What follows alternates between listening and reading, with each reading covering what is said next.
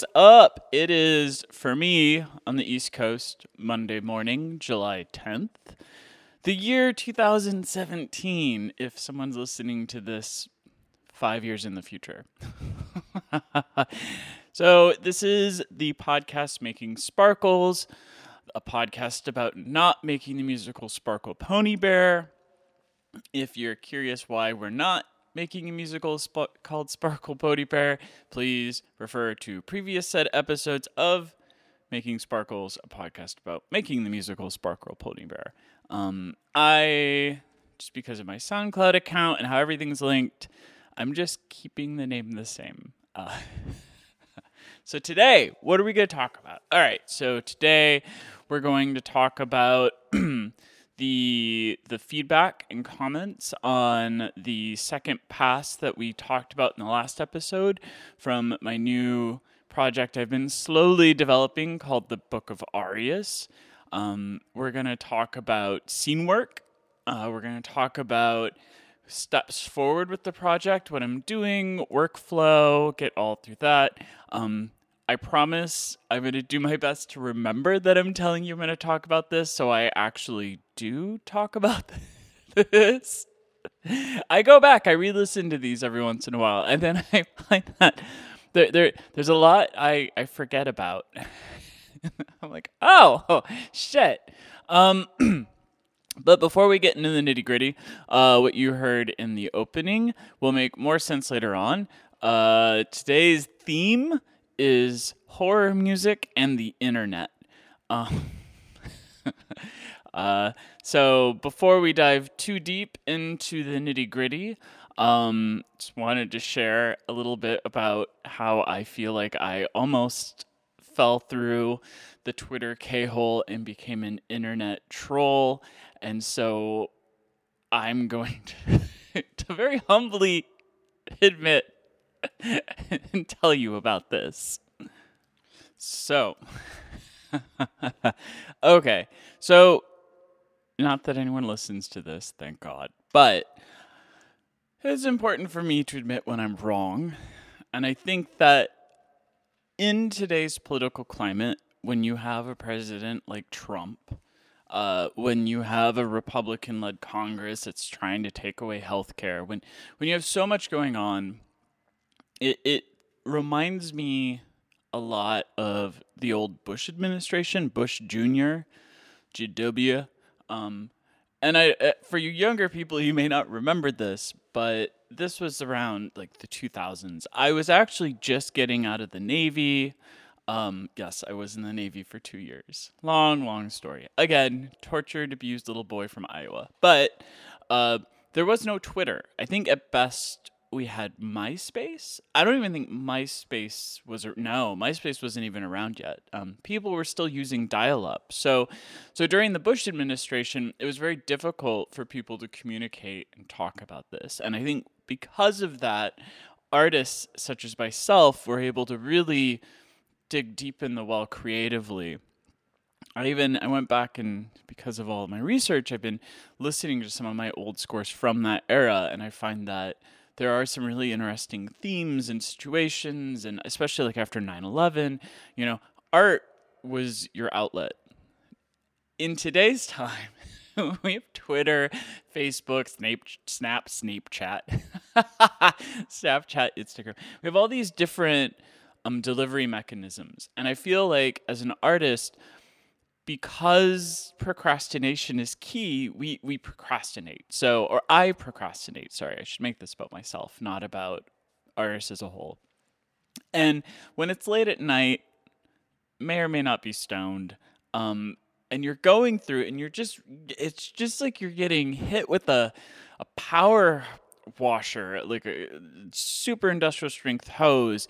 You're getting hit in the face with all of this information, all of these people that are talking about all these things that are happening in politics, all these things that are happening with all these people. It's just, I'm old. I don't remember or understand. Like, it's such a new era. And I, in general, am a very hot-blooded human being. I get very worked up. And sometimes, all the time, I speak out of turn. I don't think I just kind of let it regurgitate. I think from a creative standpoint, that's great because it allows me the ability to get out the message and then be able to go back and fine tune it. This is also why I have a music supervisor, so that I'm not just shitting all over the page and then throwing it out and going, look at my beautiful shitty page. Instead, there are checks and balances that allow me to be the artist I am, while at the same time kind of creating a barrier between myself and the public at large. This is also why I don't have a very huge social media footprint, because a lot of the things I've been working on have been kind of coming out in small, slow dribbles, because I'm still trying to figure out what I'm trying to say. I started by getting very confused. I was on Twitter, and Dan Savage had retweeted something that someone else had tweeted about this porn actor named Colby Keller, and how he's a gay porn actor, and how he's loving his queer hip hop, and he called out this queer hip hop guy named Leaf, and then Leaf responded to him to tell him to delete the tweet because the gay porn actor voted for Trump. Is very contrived. Very, very contrived. What gets worse is this is at 8 in the evening last week, thought, and this is what I said. What gay Twitter K-hole did I just fall into? Listening to a gay porn actor is equivalent to taking Sarah Huckabee seriously. At face value, it was innocuous. I wasn't thinking. Unfortunately, I didn't really think about the audience. And Dan Savage, and rightfully so, has always been very pro adult film oriented. He's very sex positive. Not oriented, but just he's always been a strong advocate for the rights of all. And porn actors are still actors, and they're still performing.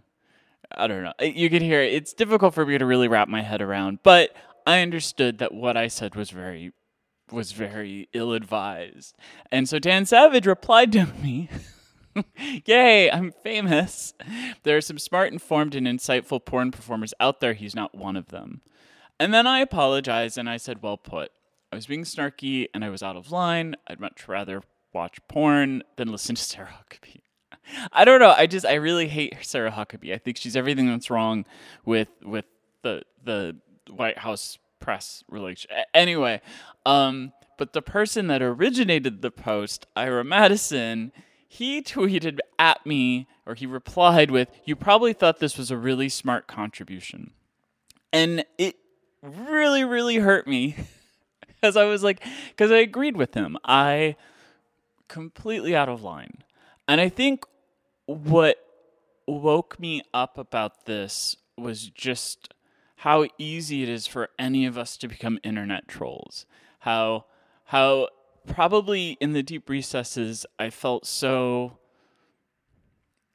for lack of a better term or expression, I was looking for attention. I think as an artist who used to have a modicum of success and notoriety, I've kind of held back a lot more in my later years. I'm not as vocal. I don't promote as much. I don't even really do shows anymore. And a part of that is just about my own developmental growth and what I'm trying to achieve and what I'm working on. But again, I see what I did wrong. Ira Madison is dead correct. Although I will say I don't think it was a smart contribution. I think it was just me trying to be snarky gay. And I even admitted, but then I even in my reply pseudo-apology still made another snarky remark. Sometimes you can't help yourself. The aftermath, though, is 26 likes and counting, which I know for most isn't a lot of likes, but that's a lot of likes on a diss on me. 10 people unfollowed me. And there are people still commenting on how great Ira Madison was for calling me out. So it's been stressful. Now the first thing I could have done was deleted the reply. But I chose not to. And I chose not to because I felt like, again, in the theme of shame, not again to you, because this is going to make sense later on, but this segues into the work I'm doing and what's happening. And I think that by deleting that, I was basically just turning myself into another internet troll who got called out. And instead what I wanted to do was leave it there at face value and go, we are all human beings. We all say stupid shit. The difference is, do we step up? Do we apologize? And do we just let the error be what it is? And I have chosen to at least leave it there and just try to step back. But at the same time, I feel like at this point, responding or apologizing may only further inflame everyone. So I don't know. What do you think? You can follow me on Instagram and Twitter and Facebook. It's TCCROSSER. I don't know. Do you think I should apologize? Do you think I should say anything more? Or do you think I should still let this go? I normally wouldn't care, but people are still liking and responding to this thing. I don't know. But at its core, this has to do with shame. And I think shame can be both a good thing and a negative thing. And now, back to our regular scheduled programming. And we're back. Sorry, I've been testing out some new... Recording music is very different than recording a podcast. I've been monkeying with bitrate and hertz rates, and right now I'm recording this at 24-bit, 96 kilohertz on a Shure SM58 Beta. It's difficult because you're going to bounce this down to an MP3, and when you're talking about like hours-long podcast episodes, that file size gets pretty deep. So then you have to dither it down, and then you reduce the bit quality, which reduces the sound. So I'm still monkeying. So if this thing sounds a little fucking jaggedy, don't kill me. I'm still ironing out the kinks. 15 episodes later. So originally and I won't bore you with it since it's on the SoundCloud, but so I took a first and second pass at the opening of the Book of Arius, and just to kind of summarize, the Book of Arius is basically a story about these three individuals from three very different points in time, all sharing the same reoccurring dream. And through that, they are able to communicate with each other.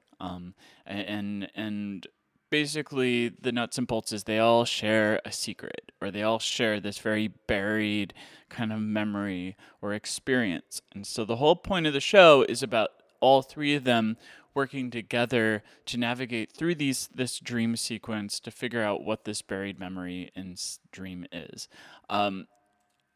It has taken me so long to be able to succinctly explain the show in that way. The iterations alone.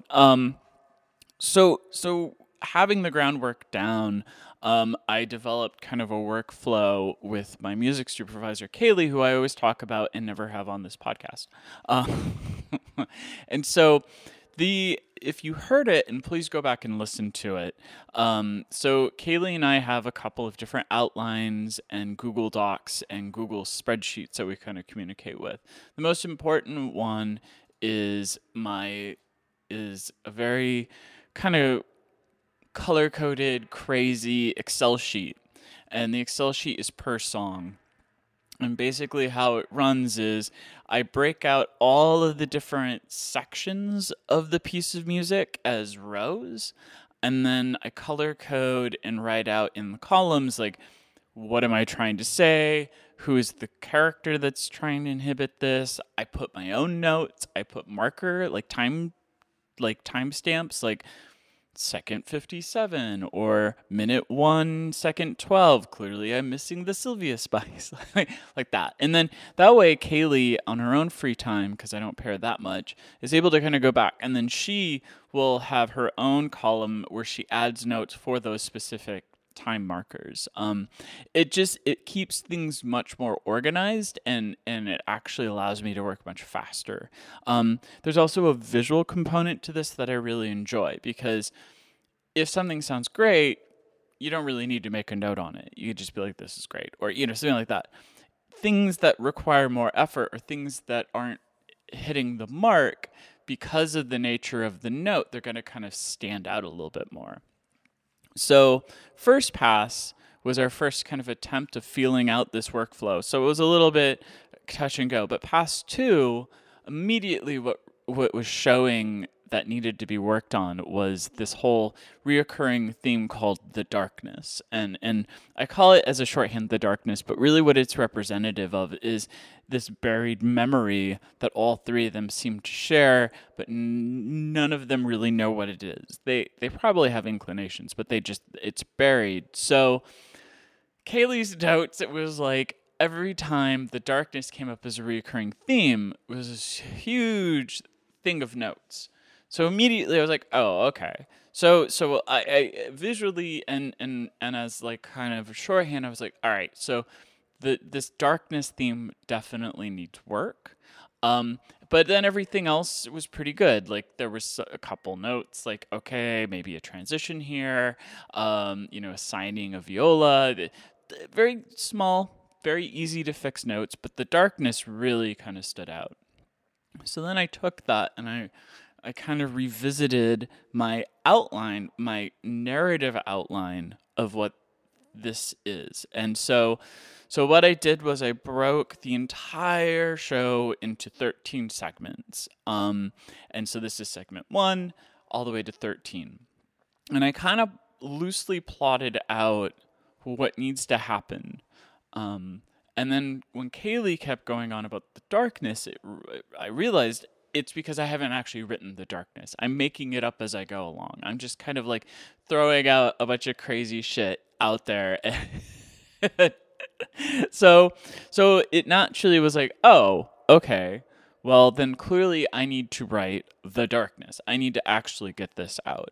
And so when I started really thinking about, well, what does this this repressed memory, this trapped kind of dream that they can't access, what does this really mean to them? Or what could be so terrifying or what's so horrific that they couldn't unlock it? And I think if you've listened to previous podcasts, you already kind of have a feel for where I'm going with this. But I think what ultimately I'm realizing is it's shame.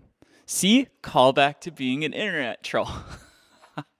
So it was the shame that really was driving me, because I think from my own past experiences, I felt like shame was a very important component to control me. And so I needed to think about this piece not just as more kind of cookie cutter, like, oh, it's dark and spooky. It's more the driving mechanism is to feel shame, to be ashamed for your actions, and to be so ashamed and have that shame be buried so deep that it would allow you to kind of repress this whatever this thing is that they're all three of them trying to explore and determine. And so that's where I kind of set out, and that is where I set out on my journey. So we're going to take that and we're going to set it to the side, because as I'm doing that, there's a lot of things that are going in tandem, because then I start to kind of figure out things like what we were talking in the last podcast. Is any of this sung? Is it all instrumental? Is this supposed to be television episodes? What is the format, and what am I trying to say? And I don't have definites. I don't want to have definites, but I'm definitely refining that. So when I then I have to go, then the very next logical step is, okay, I have to write this darkness, but where is this darkness within these 13 segments? Like, there has to be a climax point. And if you follow more typical narrative structure, you kind of go at the end of Act 1, launch into Act 2, or maybe to halfway point of Act 2, and then you close it out. I'm very big in threes. I'm a very triplet-oriented writer, both lyrically, composition, narrative. Triplets are kind of my wheelhouse, the triad. And so 13 segments, and I was like, okay, well, I actually think that the big reveal isn't necessarily what the actual memory is. I think that, to me, in my head, the climax is more about the realizations and the things they make along the way, and how realizations can adversely affect you. So I kind of went, okay, so it's not the middle or the climax. So then I decided, okay, so it's going to be episode 13, the very last segment, and I'll call it episode because it's easier to say. The very last segment is going to be the darkness. And so then, knowing that, I kind of go, okay, so obviously this will have a multi-pronged component to it because you can't just end in darkness. So I was like, well, so there may be some bookends before the darkness, after the darkness, within the segment 13. But I was like, okay, so now I know the very last segment is going to have the final, like, the darkness. So because I did that, then I'm going back and I'm kind of revisiting all 12 prior segments to kind of see where I would pull from, where things are kind of coming from. And so then I take all of that and then I kind of put it off to the side. And so, as a weird... so I got new headphones. I got they're not new design, but I finally caved in and I bought the $99 Sennheiser HD280 monitor headphones, which I'm actually wearing right now, and I absolutely love. I couldn't recommend them more. I'm also realizing because these headphones are so good at isolating sound, I was like, what is that weird reverberation? Oh, I still had my main speakers on. So that's funny. Little audio. Oh yeah, we do that all the time. So I took the headphones out for a test drive out in the real world.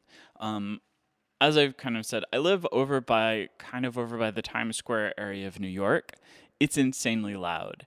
I hate noise canceling headphones because it actually degrades the audio quality. I'm an audio quality purist, which is why I also hate Bluetooth speakers because I can hear the difference. As a side, like, I was also seeing, like, on Instagram, they were trying to promote this, like, record player, but it was just like a stick of plastic that you put on top of the record, but there's no analog in outputs. Instead, it streams to you on Bluetooth.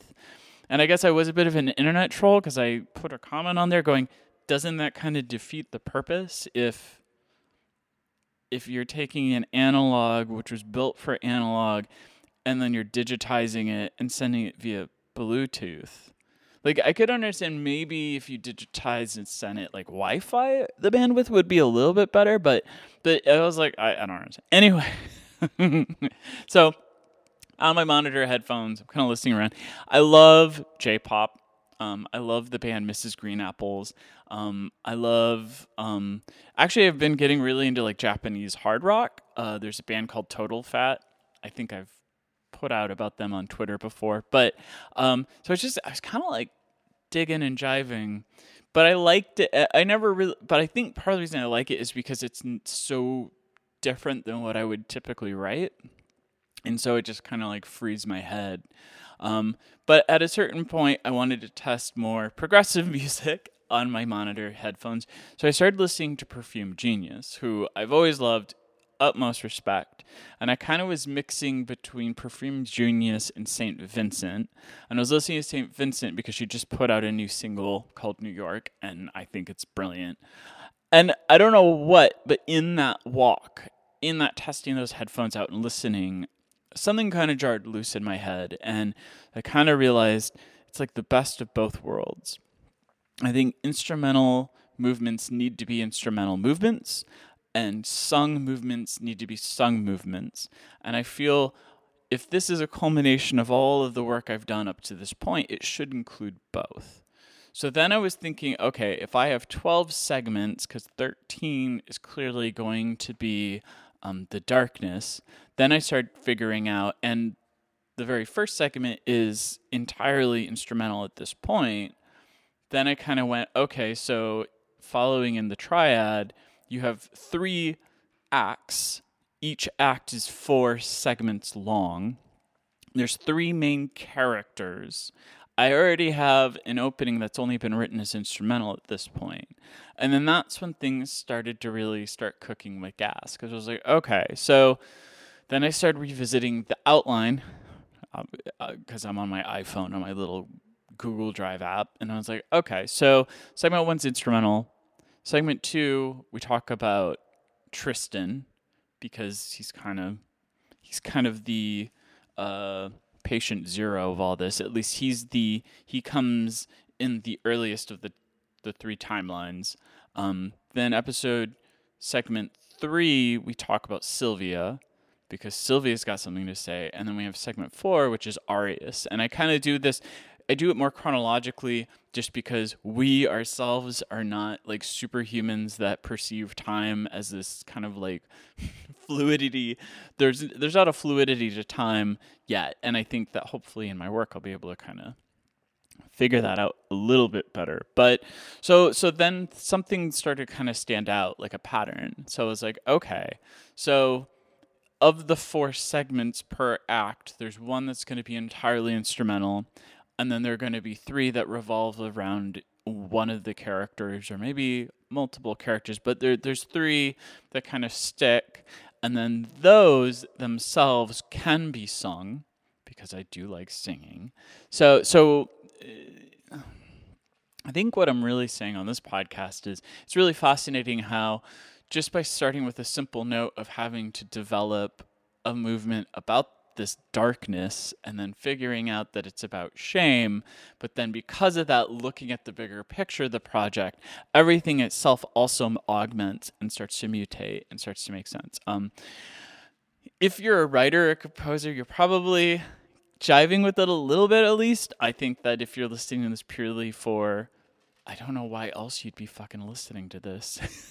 but for all of us in the house, I think organization is key. And what we've just developed is an entire structure that kind of like makes sense of all of this. So the TLDR is that there will be singing and there will be instrumental. It'll be the best of both worlds.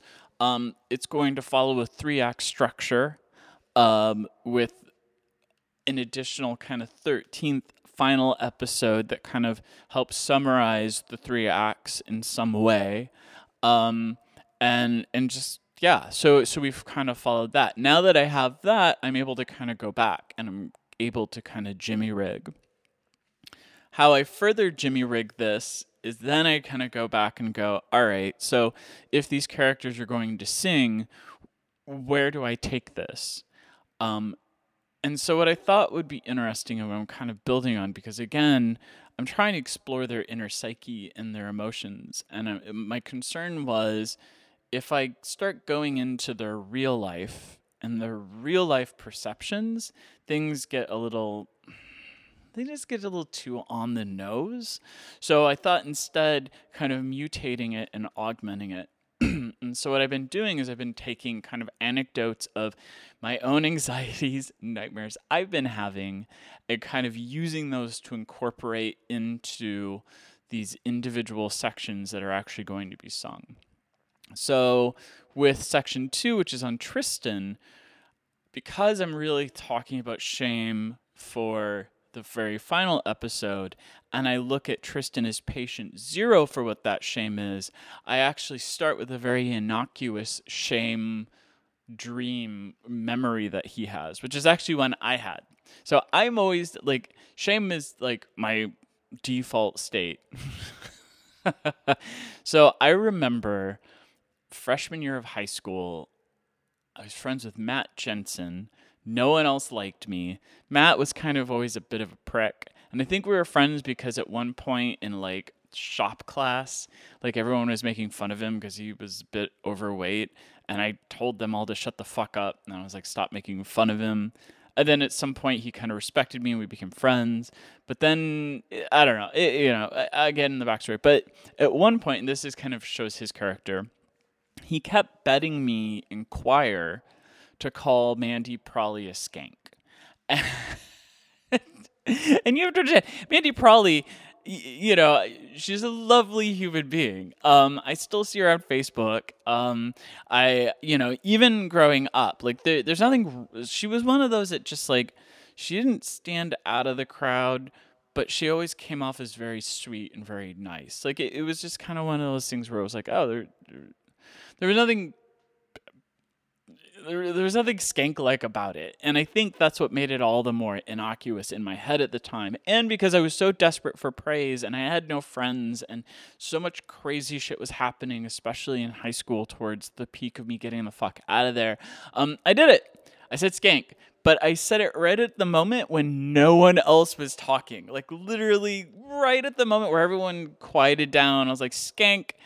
And I just remember, like, everyone was just in shock, first and foremost. And then I got called in to the office. I was supposed to go to this all-state choir competition.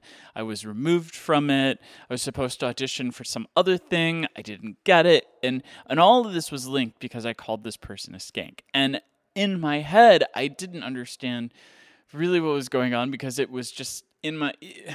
See, we're getting back to being an internet troll because people, it's like if you don't take a second to think about what you say before you say it, and then you just say it out there, no matter how bad it is, it still is going to confuse you because the intention of when you said it at the time you said it was innocuous, but the meaning resonated in such a way with everyone else that it no longer became innocuous.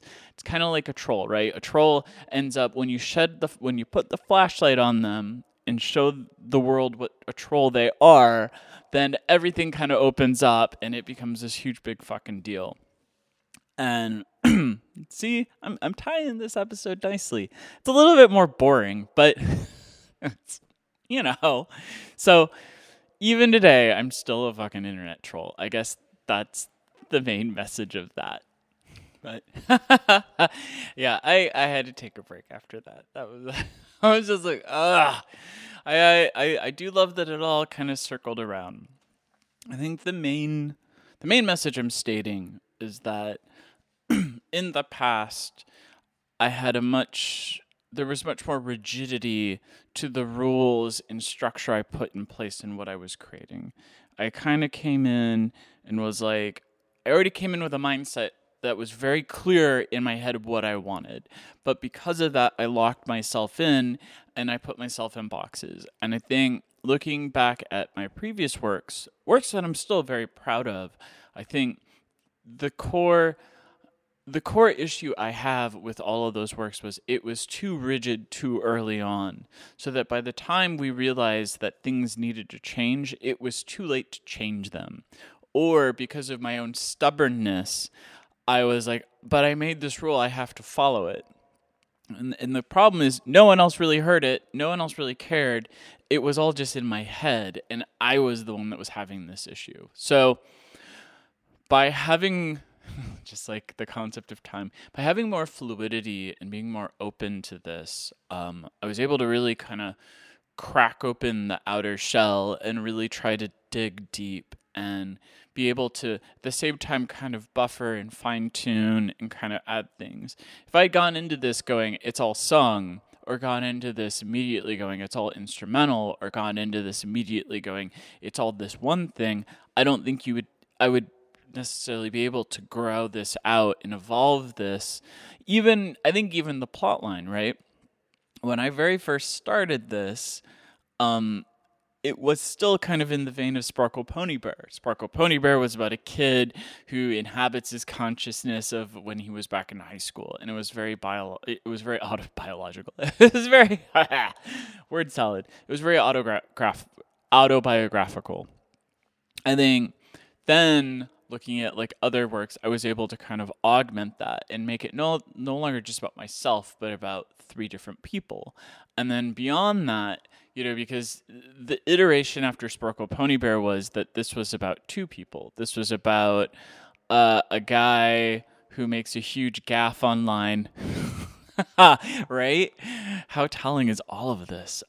Makes a huge gaffe online, and then a woman that kind of uses that as a way of showing what's wrong with society, and then the back and forth, and making it more about the third character being the media, and then that kind of developed further into some. So this has just evolved significantly to a point where now we can kind of reduce this into 3 characters, 3 separate times, sharing the same reoccurring dream and communicating with each other to unlock a buried experience that all 3 of them seem to also have.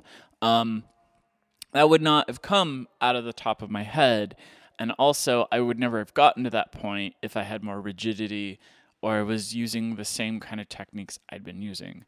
It's also why I have this podcast, because a lot of these techniques and things I'm sharing about, like having an Excel sheet where I break out every single marker in a song and then communicating with the music supervisor via that, having an outline of the whole project, and having a willingness to modify and change all this as I'm going along. Like, this is all new. This is why I'm talking about it. I'd love to say it's all about you, my 5 listeners, but really at the end of the day, this is just kind of like an audio journal.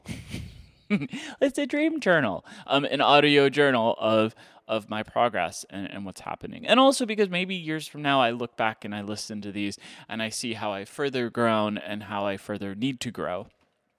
And I think that is all we're going to say on that part. So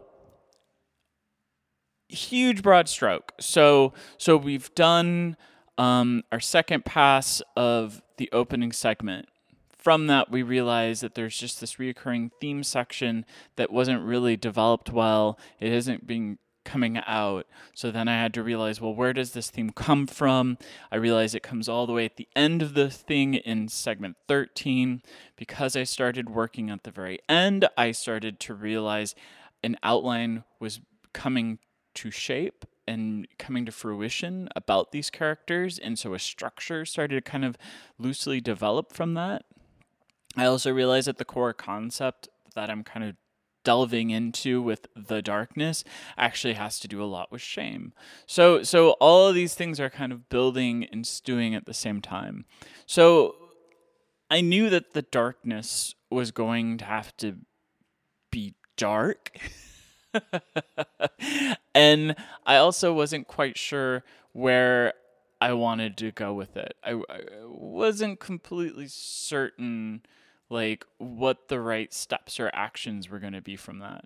So, because I've never really I wrote one horror score at one point years ago called for a short film called Iconographer.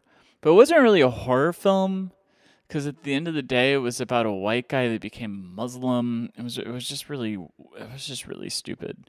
And then on top of that, then there was another one that was called, well, the artist was also kind of horror themed, but that ended up being more comedy.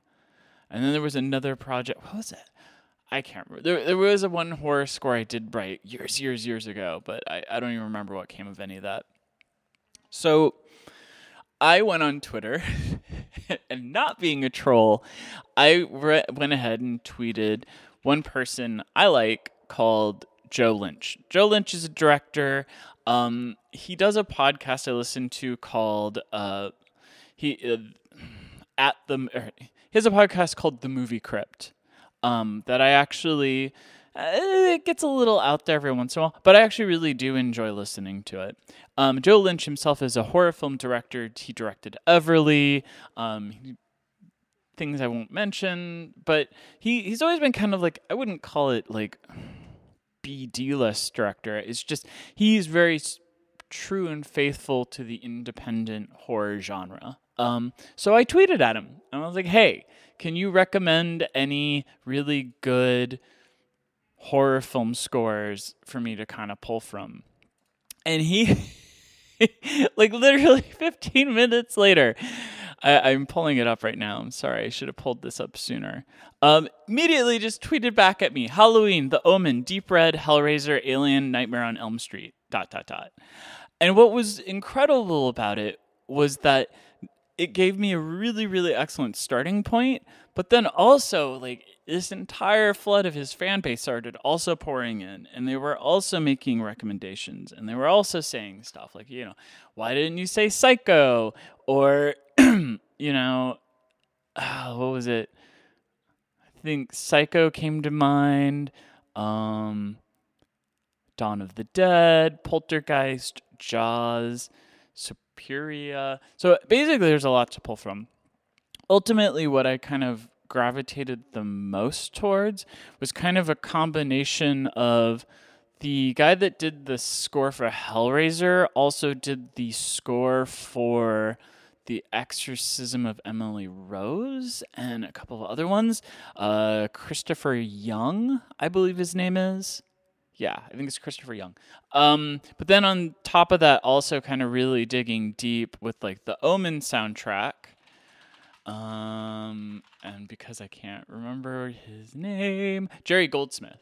So it was kind of a combination of Christopher Young and Jerry Goldsmith. And just, I kind of created this very long Spotify playlist. And I was just playing this like on all of these songs on a loop. And I do think it did create some mental disturbances, but it was helpful.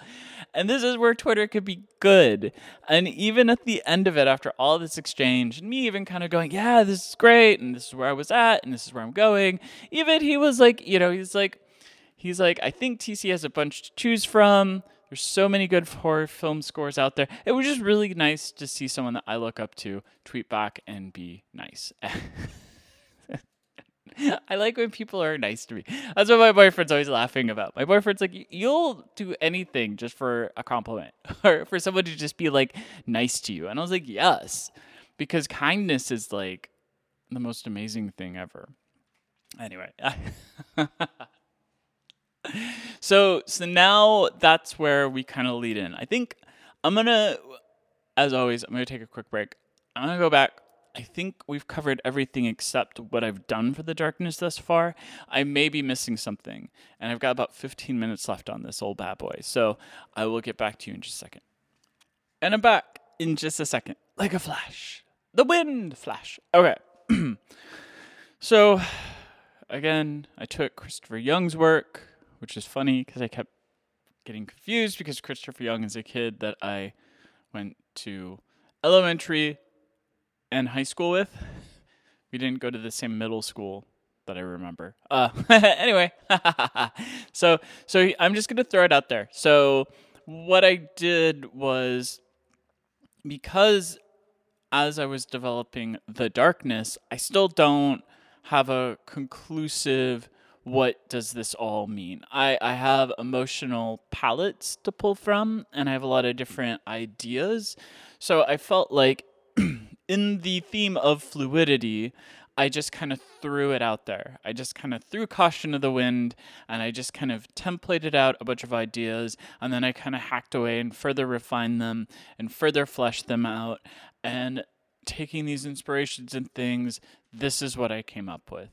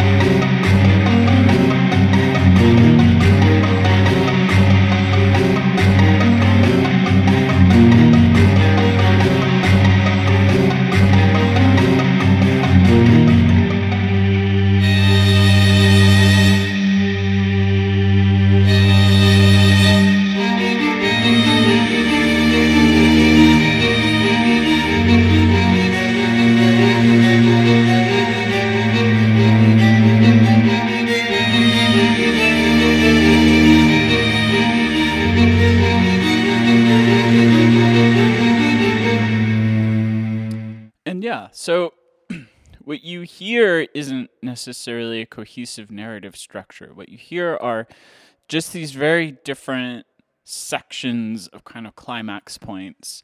So I threw that out, threw it at the music supervisor, good old Kaylee, and I was like, all right, these are just snapshot ideas. And she liked it. I think definitely pulled the right balance of shame, also horror, kind of all these things. The thing that I was noticing is predominant in a lot of horror scores is the payoff, right?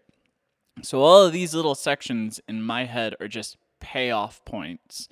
And what usually happens is you've got like 5 to 10 minutes of something a little bit not muted, but a little bit more either happy or maybe more just kind of like dramatic, but not in the angsty point, but just more kind of like it's the build up, right? It's the lead ups. So because I was just trying to really quickly take the meat and potatoes and just pull it out, that's how I kind of developed that.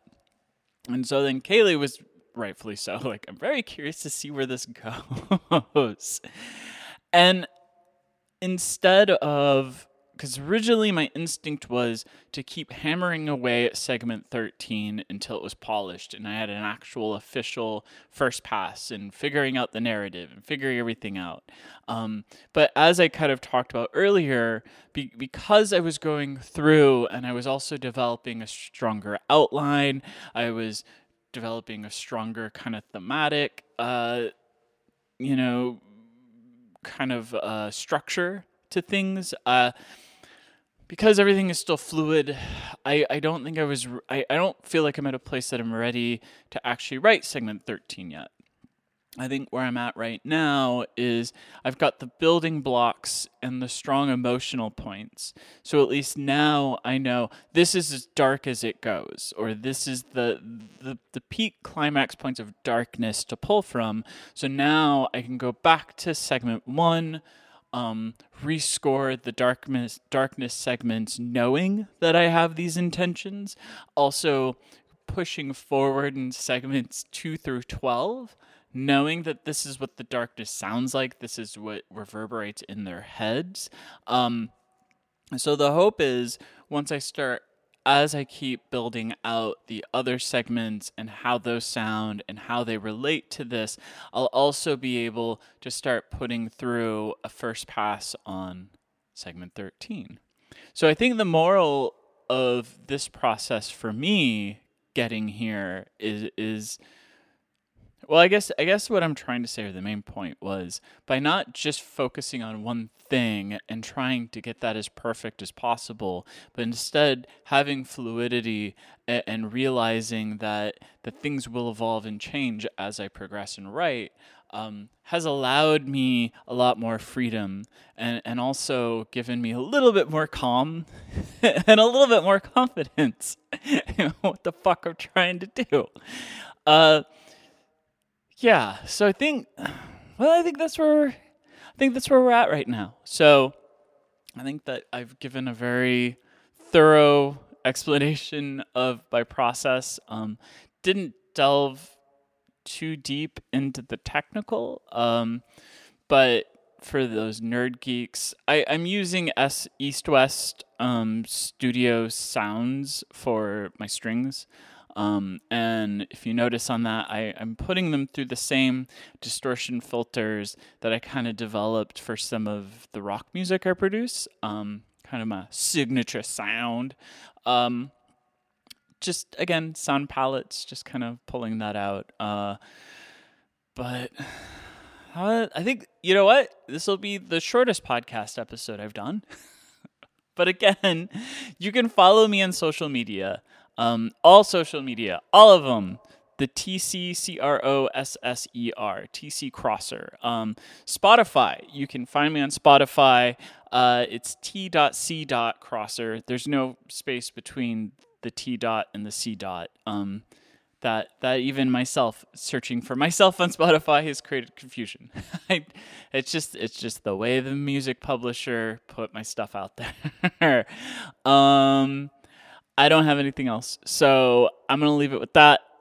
There's no catchy ending. Thank you guys for listening, hearing me rant and rave, and yeah, take care.